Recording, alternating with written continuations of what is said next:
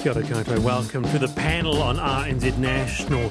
Comedian McElroy with me this afternoon. Also, Nalini Baruch from Lot 8 is also with us. To this first, a fire has reportedly broken out at a nuclear power plant due to continuous shelling. Zaporizhzhia nuclear power plant is the largest in Europe. It's understood to be the 9th largest nuclear power plant in the world. According to a Telegram message posted by an employee at the plant, Russian troops fired at the nuclear facility, and it appears to have been caused by continuous shelling of the plant's buildings and units, according to Mayor Dmitry Orlov living nearby. Ukraine has 4 active nuclear power plants, and Ukraine's President Zelensky has accused Moscow of resorting to nuclear terror and wanting to repeat the Chernobyl disaster after he said Russian forces shot at a nuclear power plant. John Erith is Policy Director for the Centre for Arms Control and Non-Proliferation in Washington, D.C. John, how concerning is this? I think we have to take this very seriously. I don't know exactly what is going on. I don't think anybody does. As with many aspects of the conflict in Ukraine, it can be very hard to separate fact from propaganda. But it does seem that there is fighting going on around a nuclear power plant. There have been reports of fire and explosions, and that is something to be taken very seriously because obviously it is a very dangerous kind of place. Do we know what type of nuclear power plant it is? I know that it is a very large nuclear power plant that provides a great deal of energy for Ukraine and the surrounding area. It is inevitable, isn't it, John, that the mind drifts towards those comparisons with Chernobyl. Is that fair? Is it accurate or not particularly relevant? It's accurate to say that a report of a fire in or around a nuclear power plant is always a cause for concern. But the thing to note is this. Nuclear power plants are very large. Everybody knows where they are. You cannot hide them. And the fact that there's fighting around a plant means that it was done intentionally. The Russian forces are attacking that area and that plant specifically with an objective in mind. Most likely it would be to deprive people in Ukraine of access to electric power. They understand the risks of setting off high explosives around a great deal of radioactive material.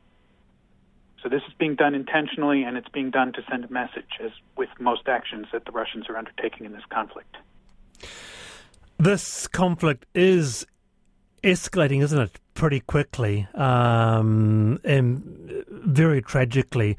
And as the Policy Director for the Centre for Arms Control and Non-Proliferation in Washington, how concerned are you about a next phase or a phase of nuclear escalation, if you like?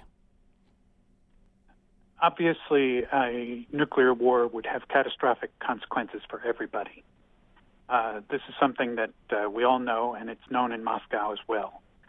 The Russian leadership, while being very aggressive towards its neighbors, is nevertheless rational and will want to avoid a general nuclear war. That said, they also know that everybody else wants to avoid a nuclear war.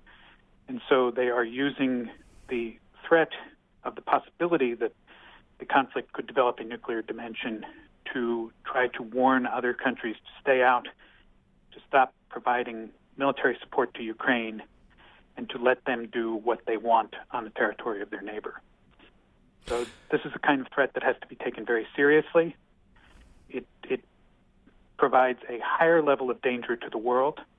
I don't think that anybody is talking about setting off a nuclear weapon yet, but the danger is greater than it was a week ago. I really appreciate your time, John. Thank you. That is John Erith, the Policy Director for the Centre for Arms Control and Non-Proliferation in Washington. John, thank you. You're very welcome. And the latest being the International Atomic Energy Agency, the IAEA, reported that it has spoken with the Ukrainian leadership. It has been told that essential equipment at the plant is still functioning. So needless to say, just echoing what John Erith there in Washington said, Nalini. Well, what do you say? Just concerning, and here we are talking about a possible nuclear aspect to this war, conflict. And the thing we forget, Wallace, we always worry about that person who has a finger on that button that could launch a missile, but we forget that actually we've got nuclear power plants which could decimate society. I mean, those of us that can remember Chernobyl and the years and years of harm that followed, clearly do not want to see this happen again. And I know that the IAEA has said that it will be providing assistance, but I was wondering if John would be able to tell us. He's not online anymore, but I wonder in what form they could provide the assistance. Alan, news doesn't get any better. No, it's obviously it's terrifying. I would have liked to ask him. Obviously, it's the largest power plant in Europe. If that was to go up, how wide could the blast reach? And would it actually reach as far as Moscow? Is this not going to have a negative effect on Russia themselves if they were to blow it up? Well, RNZ will be following the story across the afternoon and evening into Checkpoint and beyond. So we'll stay with that particular story there. A fire has reportedly broken out at a nuclear power plant due to continuous shelling. And the nuclear power plant is the largest in Europe. It's understood to be the 9th largest nuclear power plant in the world. It is 4:12. You're on the panel RNZ National. In other news, another subjects to come later on in the program, we are talking about we discussed the pay gap registry yesterday, as you may recall. And one person says that the current construct of work is just not working. There's a mismatch between the school schedule and the work schedule, and has started a movement. It's called #WorkSchoolHours movement. And if you can relate to that, why don't you email me, the panel at rnz.co.nz, or you can text us 2101. Can you be fired for attending a protest? An interesting opinion piece and stuff. And I thought it might be worth discussing here. If you have been involved yourself, members of your whānau, whatever, what happens if an employer spots you in a protest on a live feed? There have been warnings by employers to employees not to become involved in unlawful activities relating to the occupation. So we thought we might get the person who wrote this opinion piece on the program with us, and that is employment lawyer Susan Hornsby-Gallick, who is the managing partner at Dundas Street Lawyers. Susan, kia ora. Lovely to have you on. Thanks, Wallace. Nice to be on. Firstly, freedom to protest is a fundamental human right in New Zealand. Am I right? Yeah, look, absolutely it is. It's enshrined in the New Zealand Bill of Rights Act. So regardless of what the cause of the protest is or whether the employer agrees with it, the starting point is that employees are entitled to participate in lawful protest in their own time. And that means any protest? There's no particular definition of protest. It could be marching against climate change, the mandates, anti-1080. Does it matter? Well, it becomes a little nuanced when there is an impact on the employer. So firstly, if we take, for example, the Wellington protests this week, they were described generally in the media and by politicians as being unlawful, but simply because the protest itself is unlawful doesn't necessarily mean that every person participating in the protest is engaging in unlawful activity. Oh. So just for an example, somebody attending the Wellington protest in itself wouldn't necessarily justify dismissal unless those persons were involved in some of that activity which itself was unlawful. So you're mentioning if the protest crosses over into the employer's area of interest. So, for example, you're a nurse or a teacher who goes to an anti-mandate protest? Well, actually, there were nurses and teachers there, and they're entitled to their own personal views as much as anybody. But let's say you were somebody employed in a public health promoting role, it would be a little difficult to retain credibility in that role if you were spotted at the anti-mandate protest. So there'd have to be a fairly direct and clear link to the nature of the position to disqualify you from your freedom of protest. It would really have to undermine your credibility or the reputation of the employer. All right. Let's bring our panellist, Nalini Baruch. Hi, Susan. I'm sort of imagining I'm imagining a Venn diagram with private in one circle and employer in the other, and then they're overlapping. Surely we would be, or anyone looking at this would be looking at a case-by-case situation, and will probably be looking at issues like proximity and causal harm and links to the employer that could amount to any sort of financial or reputational loss to the employer. Those matters would need to be taken into account to be able to determine whether harm has been done or not. Am I right? If the employee has breached employee's obligations. I think that's absolutely the case. So an employer couldn't simply say any employee of mine participating in the Wellington protests will be fired. Absolutely not. You'd have to look at what was the employee's participation at that particular event.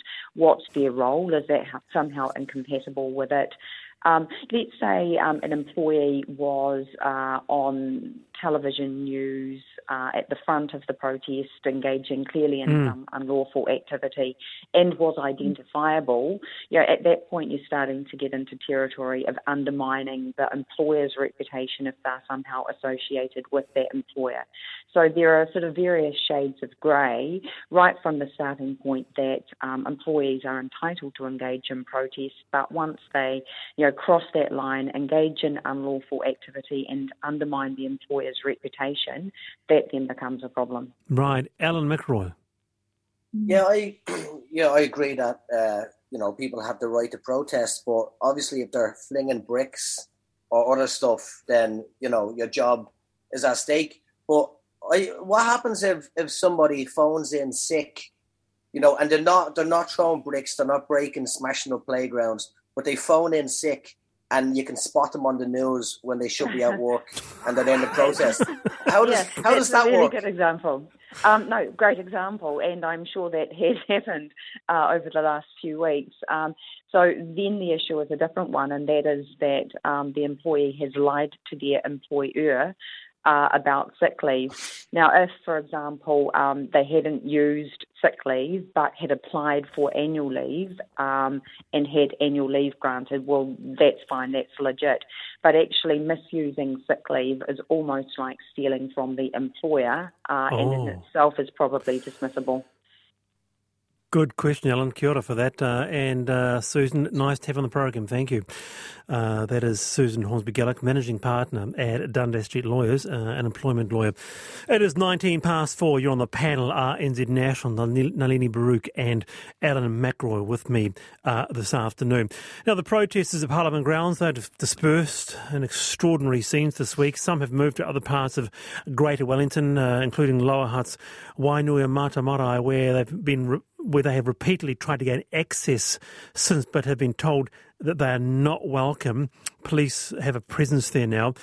But there are other encampments over the country, albeit small, but are proving pretty tricky to handle. New Plymouth's mayor and members of Ngāti Te Whitihapu yesterday evening have said, move on, go home. With us is Mayor Neil Holden from New Plymouth. And can I just first up say, Neil, happy 50th. Kia ora, Wallace. Thank you. It was a couple of days ago, but yeah, look, really appreciate that, and thank you. And yeah, look, it's been an interesting situation for us in that we've had a quite small protest with really around a dozen people parked up on our stunning city foreshore walkway since Saturday. They've been well behaved, but highly visible, and so we went and had a conversation with them yesterday and said, look, you absolutely have the right to protest. You absolutely have the right to raise issues around mandates and passports with government. And it's clear that that message has been heard. But they're in breach of a city bylaw and the Freedom Camping Act, which so camping is prohibited. And so we've said, look, you've had your time, and we really want a peaceful resolution, because our primary concern was that as people move away from Wellington following a really shocking Wednesday, that they may decide to come here, and that we didn't want the violence and the environmental degradation, etc., spilling over. Neil, how set up are they? Oh, look, as I say, these people are really well behaved. No, but in terms of the infrastructure... few marquees, yeah. One of those easy ups and a bunch of tents. There's about 10 tents there. So they haven't built a stage or plumbed in a toilet or anything. Yeah, all right. Nalini? Neil, happy birthday as well, even though belated. Neil, I really appreciate the fact that you've just said that you have consulted with these protesters, you've listened to them, and upon listening to them, you have said to them, it's time to disband, you should be leaving. The reason I particularly focus on that is because I think that is fundamentally what went wrong in Wellington, is that in the first week or upon arrival, had somebody made an effort, had a politician on either side of the House made an effort to listen, that we wouldn't have got to the 23 days that we've done. So all credit to you for talking to these protesters. Legally, now that you have done that, you have officially advised them to leave, they are trespassing. So you've got rights now to move them on. It's now going to come down to how you actually manage to do that without any force. Yeah, look, am I right? Just to clarify, because camping is prohibited both under the Freedom Camping Act and through our bylaw, there's a process to go through. So we just asked them if they would move on of their own free will, because we think that would be the best case scenario for everyone. But we indicated that if they didn't, that we would serve them paperwork. And it's actually a notice of breach, which is slightly different from a trespass order. And then we have rights to remove their equipment, etc., and store it in a safe place. And we've just been liaising with police, but our goal is that we can just find a peaceful resolution that works for everybody, that just allows everybody the peaceful enjoyment of that wonderful part of our coastal foreshore. Alan McElroy. I just want to say happy birthday as well, your honourable. I don't know what the term is. This is not a birthday call. It's not a birthday call. He had his birthday 2 days ago. You started it. Yeah. So I just know. I'm not saying this is something that you would do or you should do. But if somebody in the middle of the night got the end of the wind wand and attached it to a tent and then just let it go, would that help get rid of some of those tents? Well, I think we're very focused on safety around here, but I think the wind wand would be up for it. Our concern was that these people are part of our community as well, and we want to show care and respect for them. But you've drawn a picture in my mind that does bring a smile to my face. But well, that's what I'm here for. Thank you very much. We can find a way forward. Yeah, welcome to the panel, Neil, where you'll get all points of views here, including tents and wind wands. But anyway, Neil, kia ora. Thanks for being with us on the panel here. Got to protect that beautiful wind wand. Have you been to New Plymouth, Alan? Yeah, I've gigged there a few times. I love it. It's great. So do I. It's fantastic, isn't it? Now, yesterday we talked about the one special item in your home, and boy, were we overwhelmed with texts. Kitty told us about her letter from Princess Grace of Monaco. Glenn texted in about his wooden propeller from a tiger moth. And John is the proud owner of a guitar pick owned by George Harrison. The list goes on. In fact, there were so many special stories, we decided to share a few today. Now, this includes Leslie, who texted in about her grandmother's beautiful Pounamu heart dating from 1915, World War I. Welcome to the program, Leslie. Thank you, Wallace. Lovely to have you on, Leslie. This really stood out for me. So special. Tell us about it. Well, it's a Pounamu heart, and I think it's the Kawakawa strain of Pounamu. It's the dark green, really, forest green colour with the black flecks in it. Now, it dates from my grandparents' marriage, or from the First World War, should I say. They married in 1915, and my grandfather, I have a photo of him in army uniform. His wedding photo is in army uniform, but also one of him at Trentham Camp. And apparently they did actually set sail for Europe, but the war ended before they reached there, so that must have been 1918. Mm. Anyway, the real tragedy of the story is that my grandparents were killed in a dreadful accident at Mackay's Crossing, just out of Paikakariki on the Kapiti coast in 1926. And with my mother as a child, she was barely 6, and she was in the accident as well, but survived.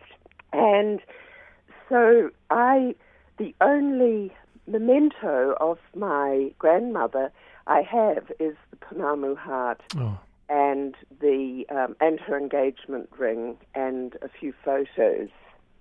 What a special item, and you say that you still wear, or you do wear it, Leslie, and you wear it to tangi and the likes, and it's always commented on. Commented on, yes.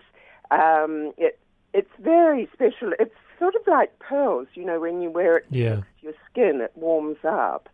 And yes, inevitably, if I go to a funeral, I for example, some years ago, I went to my dear friend Jonathan Mane Fioki's funeral, and I remember his relations, or one of his cousins, commenting on it. And also I remember way back when I was in my 20s being stopped in the street in Lambton Quay and asked about it. Wow. Yeah, so, it's very, it is very special. Well, kia ora, Leslie. Thank you so much for your story and sharing this, wonderful image, I guess, of this beautiful Pounamu heart. Thank you. Thank you, and thank you for the opportunity to tell it. And I'll be interested to hear some of the other special memento. Indeed. Well, another person who texted in was Steve in Wellington, who joins me now to share his piece of history with us. Kia ora, Steve. Kia ora, Wallace. Thanks for having me on the show. Pleasure. What's yours? I was a young police officer in the mid-70s. I joined up early 1976, and the New Zealand Police later changed the uniform from what was, I guess, a traditionally English-styled uniform with the, black helmet for nighttime, a white helmet for daytime, and black tunic and trousers and tie, so forth. And then we changed it, I think, probably about 77 or 78. So, of course, even though it was police property, it was no longer, needed. And so I fortunately was able to retain it. And I guess yesterday afternoon I was listening to your show, and when you asked for people to just, put in things or items, in light of events of this week in particular, in the last few weeks, I guess I just felt incredibly moved by the men and women of New Zealand Police, and just how, dignified and how challenging a time it's been.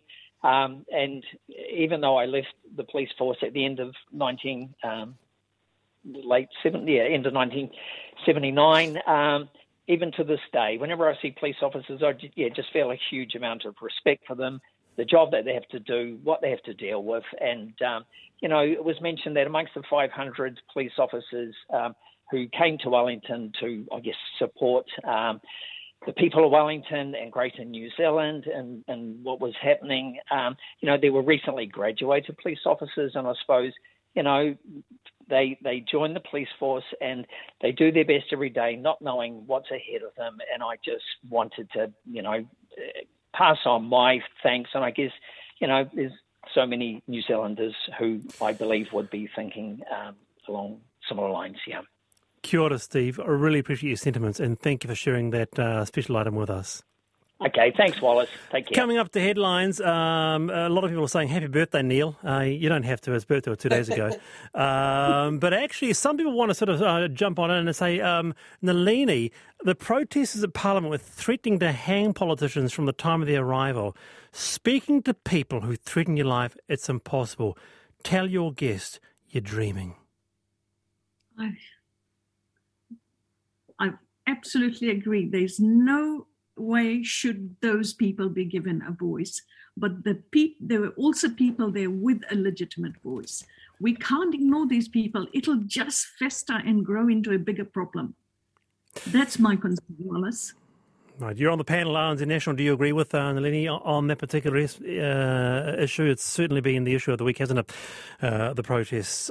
You're on the panel, RNZ National. To come, we are going to be talking about a New Zealand Paralympian and wheelchair rugby player who really wants an accessible ride, a user-friendly ride for people to get around on.